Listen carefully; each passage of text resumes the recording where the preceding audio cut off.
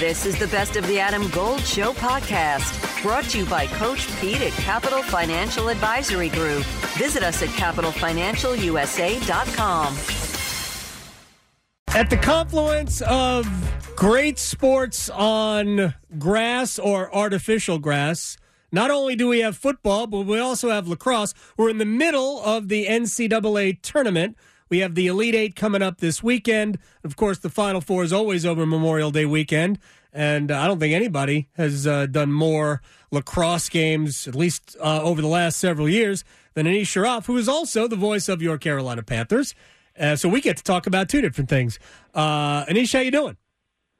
Well, first off, Adam, this is a seminal moment here. This is the first time I've been invited on a radio show in the state of North Carolina, or the Carolinas, for that matter, where lacrosse is going to be a topic. There you go. So that's a big step for the growth of the game. Obviously, you've got Duke in your backyard. Sure. That's big. I look around here. I drive through Charlotte. I go to the dog park, and I've seen more and more kids, more and more people bringing out their lacrosse sticks, throwing it around. It's cool to see the sport growing in our area. Yeah, actually, we were actually in Charlotte this past weekend for a soccer event, and we had nothing to do Saturday night. We watched an absolute humdinger between Maryland and Army, which you were on. I'm like, oh, look at that. Let's start though with the Panthers and all the excitement that surrounds Bryce Young, who had, the quote is the air quotes, the perfect with the other things, the perfect mini camp. If you could, I know you're not brand new to it because we've already had a year under your belt, but you've been around, the offices at Mint Street. They have to be just on cloud nine by now. Listen, I think the great part of this time of the year is hope floats. We haven't played a game. Preseason camp hasn't started. Preseason games haven't started. You just had the number one pick. You got, by all accounts, the best player in the draft, the best quarterback in the draft. And when you draft a quarterback at number one, there is an excitement. There is a hope that comes with it. And I think you're starting to see that.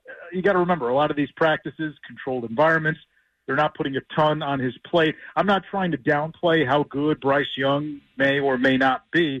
I just think this is the time of the year for those type of stories to come out where, everybody is writing the feel-good stuff because really there isn't much to go off of right now in terms of Bryce Young and his NFL prospects, but besides what you saw in college.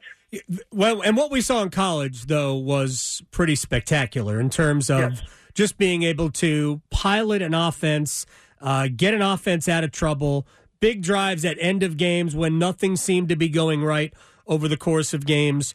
The way I looked at it, if he were 6'1", even with the same frame, it would have been the biggest no-brainer in almost ever, judging him against the other quarterbacks in this field, because he does everything else. He checks all of the other boxes.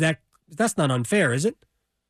No, it's not unfair. And I will say this, because the height thing and the size and his build, that will follow him until he plays a game. He's going to have to show people it's not an issue at the NFL level. When I talked to him, I asked him about that, and I said, I know you get tired of that question.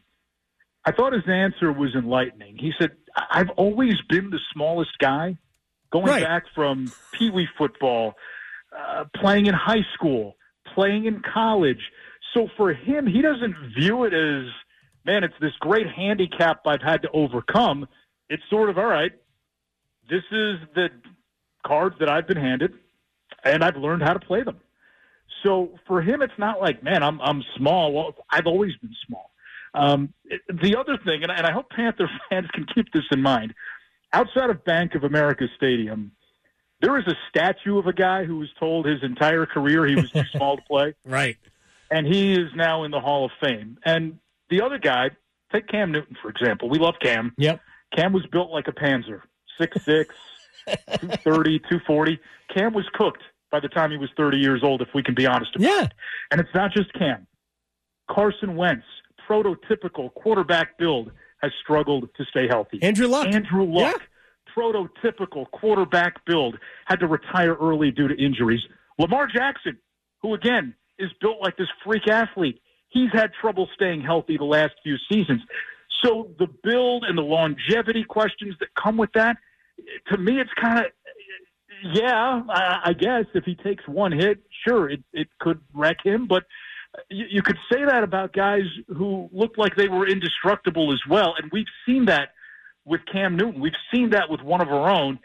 So, again, I'm more curious to see when he steps out on the field, live bullets are flying. You know, at that point, are his passes getting batted down? Is he having trouble seeing over defenders and over the O-line? Or is it going to be business as usual for him where he's been accustomed to this his entire football career? Mm-hmm. And it'll just be, all right, just another adjustment. Just the guys are a little bigger, faster, stronger. But he's always been the little guy in a lot of ways. So, is the question valid? I think it's 100% valid. But I just think you need to have a little context there as well. Like, he could be built 6'5" and 100 or 230 pounds, and you could still get hurt. I did football on the college side with Brock Osweiler last year, and Brock was 6'8", and he's telling me at the age of 31 how he's got a bad back. Yeah. So nothing's guaranteed at that position. Nothing's guaranteed in that league. No, in the sport, I mean, it is just a vicious sport. And I keep going back to he's always been small. This is not new. He's not suddenly, now look how big everybody is. He just played in, not even arguably, it's the best conference in college football with the most NFL prospects in all of college. And I think he did okay being 5'10", $180 or whatever he is. It's not that I'm not worried about it. It'd just be foolish to be worried about it because, as you pointed out, Cam, Luck, Wentz, they all got. Ben Roethlisberger got to the league and was hurt all the time. He had to figure it out.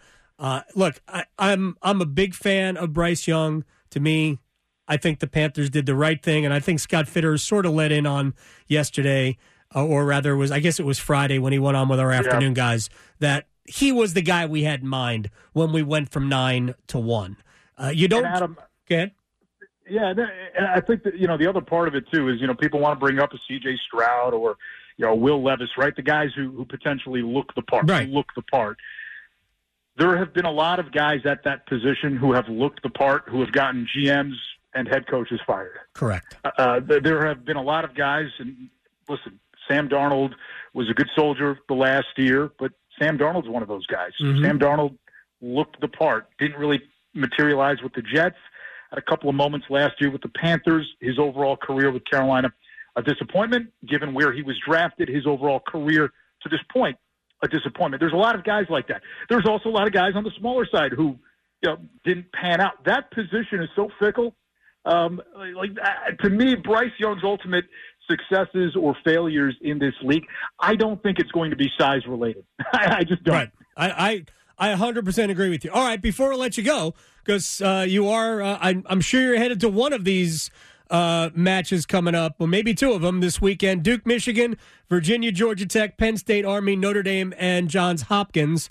Hopkins I think they play in the Big Ten, if I'm not mistaken, for lacrosse. Yes, they do play in the Big Ten. I mean, the ACC's right here. I'm a lacrosse fan. That sounds so weird. Right. The ACC is right here, Hopkins. Which game are you headed to?